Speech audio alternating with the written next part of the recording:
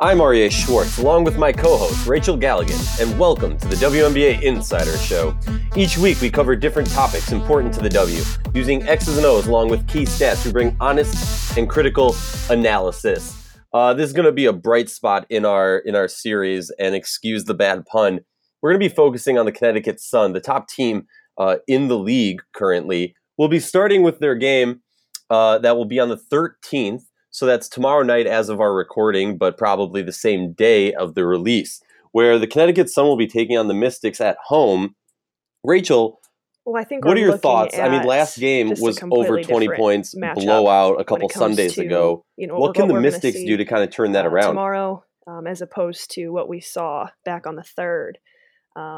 We're basically, the Mystics had a really tough stretch there for a lot of different reasons. They went on the road and had a really tough stretch out west where they were battling some injuries, some illnesses, some things going on with the team where they weren't complete. They've kind of gotten back and tried to regroup a little bit, but had a lot of quick turnarounds. I mean, we're looking at a series of 4 games in like a week, which is very, very tough on anybody. And not to mention being without, their all-star Elena Delle Donne, who has since returned, which is, great news. We love to hear that. But, being on this 3-game skid, I think we're going to see the first part to it is, they've been able to have a week to kind of rest and regroup. Kind of get themselves together, maybe not a complete week, but some time to kind of get healthy again. They weren't 100% when they faced the Sun the first time. They were beat up from the road. Like I was talking about, the injuries and those things plagued them. The Sun came out hot. They shot 47% from the field as opposed to, the Mystics, only shot 14% from the 3-point line. And that's an area of their game that they live and die by. So they were really kind of able to jump out on them early. There really wasn't much of a chance kind of from that point on. It was, that 24-point victory they weren't going to overcome that in their current state. And so I think you're looking at a Mystics team that's kind of been able to regroup, bounce back. Matchups have looked different. The Sun have gone bigger and switched up some things in their lineup. And I mean, let's be honest, you get Elena Delle Donne back in the lineup. She's back to kind of feeling hopefully close to 100% after the last game. And I mean, that's a huge, small piece to the puzzle right there that you can't deny. So I think we're going to see a healthy Mystics team versus obviously an extremely dominant Sun team. And let's not kid ourselves. This is a powerhouse matchup between these two. The Mystics started out 4-0. They were just as hot as the Sun were to start the season and just kind of hit some road bumps there. But we've seen what this team is capable of doing. And I wouldn't be surprised if they come out and are clicking on all cylinders tomorrow. It's going to be an interesting game. I mean, they finally get some rest, like kind of what you touched on. They haven't had much rest at all this season. But no matter how good they are, look who they're going up against. I mean, this is an intimidating Connecticut Sun team. What, as a coach, I want you to put your coach hat on right now. Is it as simple as saying we got whomped by them before, let's come out aggressive and let's come out on point? Or, what's the mindset of a coach coming into a rematch after being blown out? Well, I think there's a lot of different ways to look at it. I think defensively, you've got to try to find a way to at least slow down their offensive production to some degree. I mean, these are 2 offensively minded teams. I mean, from a standpoint of their ability to put points on the board. The Connecticut Sun, I mean, they've proven they've scored over 103 games so far this year. And they've got 6 players averaging double figures. I mean, so we're not talking about a team that has just kind of that alpha dog type of player. This is a team that's like, a 4, 5, 6-headed monster. And that's very difficult for a coach to defend, to kind of scheme against because they can play so many ways. Curt Miller is brilliant in the way he's coaching his team right now and how versatile they can be, switching up lineups, going small, going big, and so it's going to take a great effort by the Mystics, just like it's going to take a great effort by everybody. You got to hope that you have a little bit of luck too. You got to hope that they're missing some shots. The Mystics have got to hit some shots. They live and die so much by getting out in transition, being able to take quick shots in the shot clock. And if they're shooting, just like Crystal Thomas had mentioned on our podcast a few weeks ago, when they're shooting in the teens or even in the low 20s, that's when they struggle, and that's when they have not been able to outlast games. And so to me, the biggest keys for the game for the Mystics are going to be you've got to somehow match up with them on the boards. Connecticut leads the league in rebounding, and if they're having their way on the offensive glass, it's going to be a long night. So you've got to control the boards. You've got to at least somewhat keep that close. You can't let them dominate you on the boards. And the Mystics have to make shots. They've got to come out, have some luck, hit a lot of shots beyond the 3-point line, and they've proven they can do it. But to me, those are the two biggest keys just for the Mystics, and having a chance to kind of come out and regroup after that first performance against them. Yeah, it's something really interesting. I mean, I'm just going to run down a few stats on you, so don't get too bored from this. But Connecticut Sun leading the league in rebounds. The Mystics are third worst. All right. Now, going to points, as we've spoke about, many people don't give enough credit to Washington for their offensive ability. If you're looking, I mean, the Mystics are top half of the league as far as points scored. Obviously, Connecticut's number one.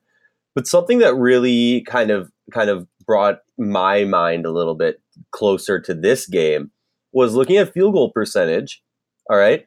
Really close. 45 for the Mystics, 47 for Connecticut. 3 points.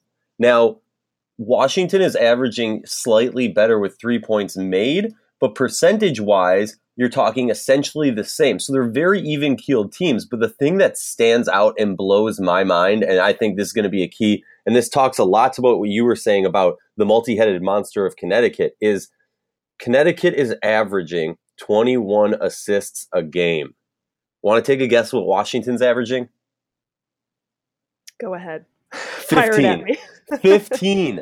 15. Right. And that worries me because Washington's a team that when they have succeeded, it's been because of good rebounding and spreading the ball and making shots, obviously.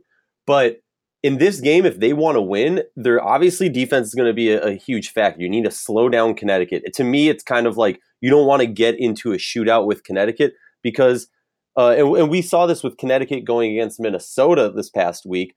When you have Connecticut, they're such a young and versatile team that's so deep.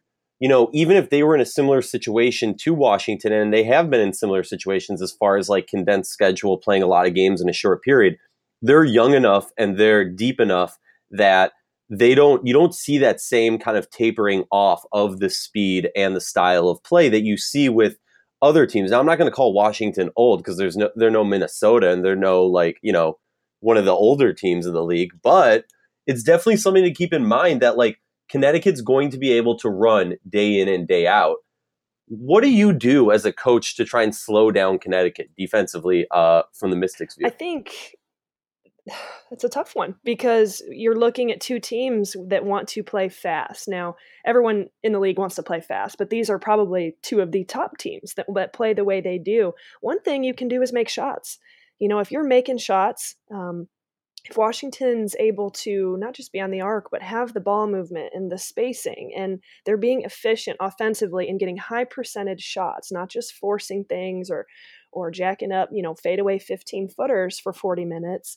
If they're getting high percentage shots in the paint, offensive rebounds, knocking down threes, then you're able to set your defense up at least. That's a start. And then the other aspect of it is, I'm going to keep harping on rebounding because to me that's the biggest key of this game. You have got to keep the sun off the glass. You have to. I mean, if you want to have a chance in this game, and this isn't just for the Mystics, this is for every team out there in the league, controlling the boards and limiting their offensive rebound and second chance points. I mean, that's a huge stat. So those are the two things that I think that you can somewhat control. I mean, you can't always control made shots, but you can control shot selection. And so I think that's, at least a start for the Mystics. Yeah, and I think something that a lot of people, I was sitting next to Lindsey Gibbs at the last Mystics game and watching, and she pointed a player out to me that I honestly, I hadn't even really noticed before. I'll call myself out on that. Latoya Sanders, 6'3", 170, big body, and can handle bigs in this league. And she has versatility. I mean, she's dubbed a forward center, so she has some flexibility on that. She's lanky. Seeing what she was able to do against Minnesota intrigued me to say, okay, what can she do against a little bit more quick pace big in the league? And I think going up against Connecticut, going up against Shanae, and going up against Jonquel is going to be a great challenge for her. And the combo of having her and Maisha Hines-Allen, and don't forget about Crystal, the combo of those three, underrated how Washington can also play very different styles of basketball when they see fit. I mean, I'm just looking at it, and it's something that's really interesting because in my mind, the top teams in this league need to rebound well. And I'm just going to throw something out there. Connecticut's the number one team as far as rebounds a game. They're averaging 40 rebounds a game. Let me list off 3 other teams that are considered to be top contenders in this league. All right, and we'll start with Washington. They're averaging 30, and they're third to last in rebounds a game. Second to last is Phoenix. All right. And last place for rebounds is the team that a lot of people, or as you might say, is the consensus number 2 or the consensus contender right now, is the LA Sparks. And they're not even averaging 30. So to me, that's something that such an important stat, such an important, aspect of the game is being, I don't want to say ignored by 3 contenders. But I mean, what does that say to you when I read you those stats? But I think what that says to me, there's a clear emphasis here as to teams that have that as part of their identity. That is something that is harped on, that is preached on, that is something that is worked on, every single day in practice. And that goes just in basketball in general. Rebounding is either a part of what you do or it's not. That is obviously something that the Sun and Curt Miller and his staff have made a priority in understanding how important that is to their success. Maybe not necessarily having a team with like that alpha dog, as you say, but they've got the tools in place to be the best rebounding team in this league. Not to say that, the best rebounding team is going to go on to win the entire thing. That's not always a given. We know that, but there's a direct correlation to what they're doing on the glass right now and where they're at in the league and in the standings. Oh, definitely. I mean, the only team to average double-digit offensive rebounds right now is Connecticut. And that, if you don't think that has to do with them also leading points per game, then let's not talk basketball. Looking at Connecticut, though, we're kind of focusing on the Mystics there. Looking at Connecticut, I'm just going to run through their next few games. So their last game was on the 9th. They played Minnesota, a big win, 89-75. They move on to then take on, and it's a little bit of a 2-game homestay. Mystics Sun is tomorrow at 7 or today, depending on when you're listening to this. And then their next game is arguably the number 2 team in the league, Seattle Storm. A really interesting matchup. And then the next game is Phoenix Mercury. So let's recap that. From the 9th to the 16th, they're taking on 4 teams that are top teams in this league. And I'll be nice about the links in that one. I mean, I know it's still early on in the season. It's a short season, so I kind of begrudgingly accept that it's early on in the season. We're a quarter of the way through, so I think every team already has their identities to a certain extent. Now, obviously, you can grow in the season. What are you going to learn specifically about Connecticut as they take on these, I don't want to call them juggernauts, but top contenders? Well, I think it's interesting to look at, and I had made the comment on Twitter maybe last week that said we're going to learn a lot about the Connecticut Sun here in this next week or week and a half based on just kind of their stretch. And there's an argument out there, where, all right, the Sun started fairly easy, right? They played kind of those lower teams in the league, and they were able to get out on a hot start early and get some momentum and gain some confidence. And although that might hold some weight, you can't deny the numbers they're putting up, the things that they're doing. Obviously still playing tough teams. I mean, the Sky are a tough team, even though they're, as up and down as anyone right now. The Mystics, a tough team, but they played them when they were extremely down. They've played the Fever. They've gone on and they played, the Aces to start the season. And so maybe it was a little bit of kind of an easier start, if you will. That's not to take anything away from what the Sun are doing. I just feel like, we're going to learn a lot, and we're beginning to learn a lot, especially after the Atlanta Dream loss, their lone loss of the season, which, by the way, is interesting because the Dream are third in the league in rebounding. Now, that game, you look on the stat sheet, it doesn't necessarily look like they hung in there on the glass, but the reason they were able to even have it close and keep it a game, especially at half, straight out of Nikki Collins' mouth, was they kept the boards close. They gave themselves a chance by remaining close on the offensive rebounding standpoint and defensive rebounding, and they made shots, and the Sun were a little bit cold. And so with that being their lone loss, they go on to play the Liberty, which is still kind of a wild card right now. We're learning a lot about them. And then the Lynx, which, like you said, I mean, they're the Lynx, but like you said, you're being nice about that one. And so whether your argument could be strength of schedule or whatever it may be, I'm just excited to kind of see these tests moving forward. Obviously the Mystics back to maybe a little more 100% is going to be very interesting to me. The Seattle Storm are playing at an extremely high level right now. I think that's going to be a really fun matchup, two teams that have yet to see each other this year. And then the Mercury, like you said, a veteran team. So we're going to learn a lot about them in terms of just every aspect of the game. But I'm just excited to kind of see what this week brings and these next few games, because they're going to be tested, greater than they've been tested so far. Yeah, if you want to beat Connecticut this year, I think it really comes down to rebounding. Minnesota got blown out of the water in the rebound department there. And for me, as much as this Mystics game is going to be fun and great to watch, the one that I'm most focused on is the Storm. And as much as I respect the Mercury, I'm like about that game, because right now what we're seeing is the Storm and the Sun are both playing a very quick pace, a very modern, a very new age style of basketball, at least in this league. And I love it. And I've been on the Sun bandwagon for a couple of years now. People were shocked, and I was calling them idiots for being shocked how good they did last year.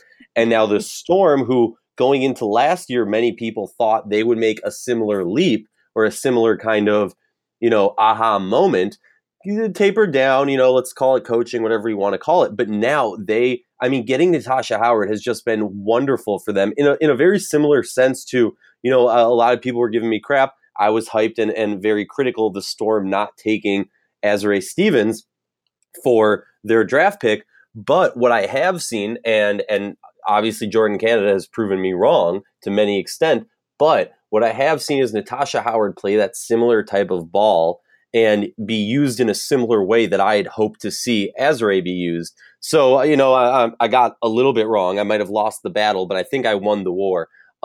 So for me, that is going to be such an interesting game.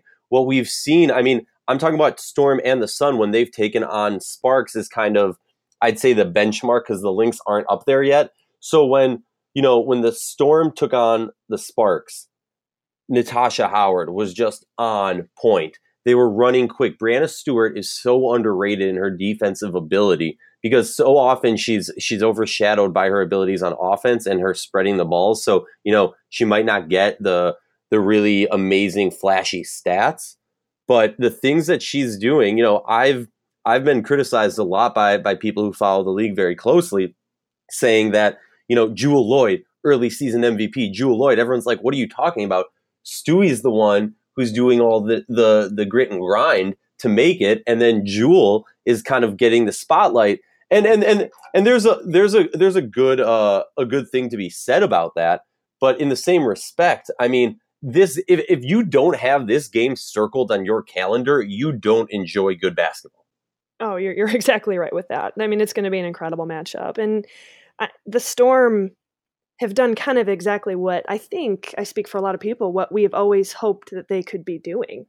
We're talking about an all-star team that just hasn't been able to for whatever reason, get it clicking on all cylinders. And like you said, whether that's coaching or the addition of, Jordan Canada, whatever it may be, they're clicking right now. And I think that game is going to reveal a lot for both teams moving forward, and it's going to be a great gauge for us as to kind of where those teams stand. And looking just at the stats right now, it's interesting. Connecticut Sun lead the league, and I mean, gosh, like half the statistical categories: points per game, rebounds per game, assists per game, field goal percentage. I could keep going. But if you look on there and just the top 5 rankings in the league, the Storm are right there. They are right there in almost every category. They're second in the league in scoring at 88 points a game. The Sun are at 92.6. The Storm are at 20 assists a game, where the Sun are at 21. So we're looking at just some really talented basketball right now, and it's going to be a heck of a matchup. I genuinely, I can't wait to watch it. Yeah, I mean, it's going to be some great basketball, and then you move on to their next game. And it's funny because as much as I might give criticism to the Mercury, they're a team that just won't die, for lack of a better term. DT starts to taper off last year, but they make that great playoff push, got that vet savviness in them. They're a team that stuck around and have gotten a resurgence from Duana Bonner. People don't realize how skilled she was, and I think they too quickly forgot about her when she took maternity leave. So for me, I mean, the Storm game is going to be great, but then they have the next game against the Mercury. It's literally the next day. So, not only is that going to be a great sign of, okay, you're going up against one team that loves to run it and is playing a similar style ball as you. I do think Connecticut is much deeper than Seattle. Seattle's bench is what Connecticut has, and I kind of want your take on this, actually, before we move on to Mercury. Connecticut's bench has a core of people that can fill similar roles and have the same flexibility as their starters, as opposed to Seattle's bench has a little bit different of a swag to them and a little bit different of a utility belt to them than Connecticut. Could you talk to me a little bit about that and your thoughts on that?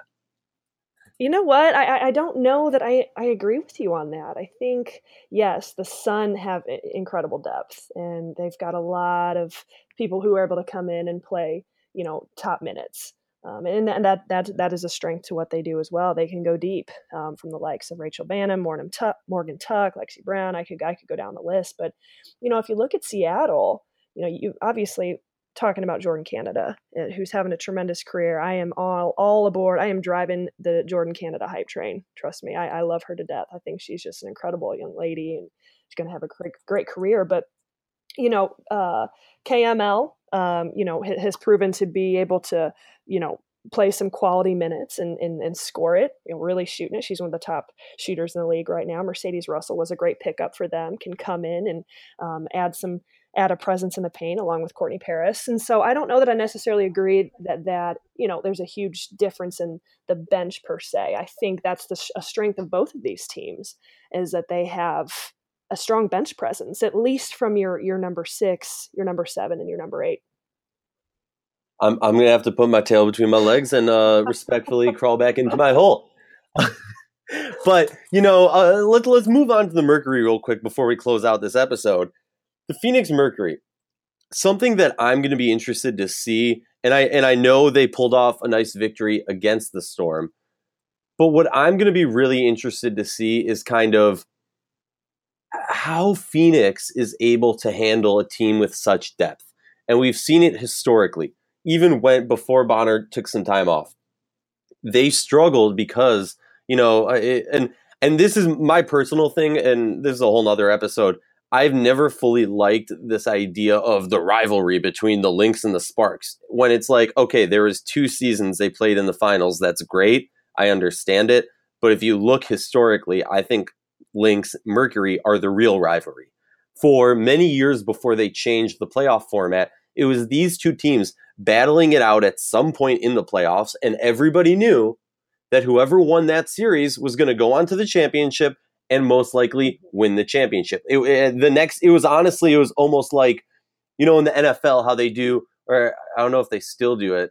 Maybe I'm totally making this up. but it was almost like having the Super Bowl and then the All-Star game after the Super Bowl. Like, all right, you already won the hard one. Now go do the fun one and get the accolades and get like the good times pat on the back. I'm interested to see, to me, depth has been something the Mercury have struggled with. We know they have the stars, BG, DT, Bonner, they bring in January. Do you think that this Mercury team has the depth to run with teams like the Storm, the Storm and the Sun? I just don't think you can ever count out a team that's got DT and Brittany Griner, DeWanna Bonner on it, and just the greatness that is on that roster in general. Now, do they have the depth? No. No one's going to probably argue about that. But we're talking about, top players on the league that are playing for the Mercury right now. And thankfully, we're seeing Griner at arguably the peak of her career. Diana Taurasi's playing some of the best basketball she's played in her career. So I just don't think you can ever count that out. My concern with them would be long term, kind of how the condensed schedule and all of that kind of plays out further down the road. The Mercury are playing at a really high level right now. I think they're on like a 5-game winning streak. I mean, correct me if I'm wrong, but they're playing on a high level right now. They're doing a lot of good things. So I do think that they can withstand, teams like the Storm and the Connecticut Sun. Like I said, it's going to come down to game planning and rest and being able to have some luck, and you're making the shots and you're controlling the boards. But they've got the tools to do it. There's no doubt in my mind. My question would be long term, if we're getting into August and into September, how are the Mercury doing at that point? But I agree. DeWanna Bonner for me is the X factor for the Mercury. Not having her last year was just a major blow and punch in the gut, and it showed in their play. I had the opportunity to watch them several times when I was in Phoenix, and having her again, I mean, she just changes everything. It's like she brings so many elements to the game with her versatility, her scoring ability, and defensively. She just is like that shot in the arm that they needed, and you can just see it in the way they're playing right now. Yeah, and to criticize myself, I mean, people talking about the Mercury's bench, Leilani Mitchell, I'm a huge fan of her work. Turner, really underrated. I've watched a lot of her overseas ball, and she can ball. I mean, she's getting like 6 minutes, the single digits, maybe low double digit minutes typically. But players like that really pique my interest and make me go, oh wow, the way she plays. But back to your Bonner point, I want to get a take from you. Every time I've watched a Mercury game, there's been comments about this. She's coming back. She really hasn't hit her stride yet. She's still adjusting, blah, blah, blah. If this is Bonner adjusting, I do not want to see what happens when she is fully adjusted. She comes in, first game back, 17, then 12, then 9, then 10, and then she has a 3-game streak of scoring 20 or more. All right? And then she tapers down to an 18, 13, and 14. I mean, she's just going hard each game. And I got so pissed off that these games that I keep hearing people talk about her. It's an adjustment period, getting back. And I'm like, she's a pro. She's already back. Like, if you want to talk about the amazingness of her ability to get back into the game so quickly and without missing a step, that's great in my book. But she is just balling out. And I mean, are we going to have to call her the Slim Reaper? That's a first. I agree with you. I mean, I personally haven't heard that argument about her, like, kind of getting back into it, because to me, I watched the first game and she killed it. She it's like she hasn't even skipped a beat. And we all know, Right. What DeWanna Bonner can do. And I mean, I'm watching her right now in some of these games. She's doing things, I mean, big time games. She had a stretch there where she was averaging like 22 and a half points a game, just like a little over a week ago. And so, I haven't seen her miss her stride whatsoever. I heard she was a little bit nervous coming back and kind of little nervous like that first game, but like when that ball got tipped, she was ready to go. She hasn't skipped a beat since, and it's exciting to see, because you can appreciate coming back from having twins and just kind of her career, what she's done. But she is an incredible player. We honestly, we don't talk about her enough. Um, yeah, we really At don't. We all. really don't. She's a dominant force, and she is not just. Um, she is up there in the ranks of we're talking about Griner, we're talking about Taurasi, Dewana Barnard, like she is right up there with them in terms of the impact she makes on this team. And that's a bold statement, but I stand by it. Oh, I'll back that up. If someone wants to fight about it, let's throw it down. Because, like, look, I mean, let's talk about it. If they have Bonner last year, in my mind, they win at least one game in LA, or at least they win one game of that series. It's less of, and I'm not even talking regular season. We're not going to talk about, regular season, because I still don't think she would be enough last year to push them to a 1 or 2 seed. But just talking about her a little bit more, I mean, she's statistically having her best year since 2012. I mean, she's having a prime career resurgence that part of me wants to say maybe the year off was good for her. Maybe the added responsibility of being a parent is good for her. And now she's like, I got to show off for my kids. And that a little extra motivation never hurts. A little bit of all the above, having that year and kind of regroup mentally, physically, in different aspects. And whatever it is, it's working for her. So she's just keep it going. Oh yeah, and the funniest thing is with her being gone, and like I've said before, I think a lot of people forgot that she was gone last year. But with her being gone last year, it lowered Phoenix to this point of, I don't want to call them underdogs. I mean, they were in many respects last year, but under the radar, as in not many people are talking about them, and that's got to be a good feeling for a vet savvy team that knows what it takes to win a championship. So I'm really excited for that game. I'm really excited for Phoenix. I'm somebody who's always, been very critical of Phoenix, and a lot of that has to do with my opinion on Griner not playing to full potential. But like I always say when I bring up that topic, that's another episode. So make sure to call us out and get us on a new episode about that, because no one's called me out and said, Arya, for a year you've been saying we're going to do that Brittany Griner episode. We're going to do that Brittany Griner episode. So once someone starts calling me out on it, get a little bit of a social media following. Somebody call him out. I am ready for that topic. Let's go. There we go. All right, Rachel, we might have to do that after the Connecticut Phoenix game. Perfect. Maybe we'll just break it down into there. All right, sounds great. Everybody, we want to thank you for tuning in this week. I'm Arya Schwartz, and my co-host Rachel Galligan. She kills it always. We're the WNBA Insider Show. Different topics, X's and O's, key stats, honest and critical analysis.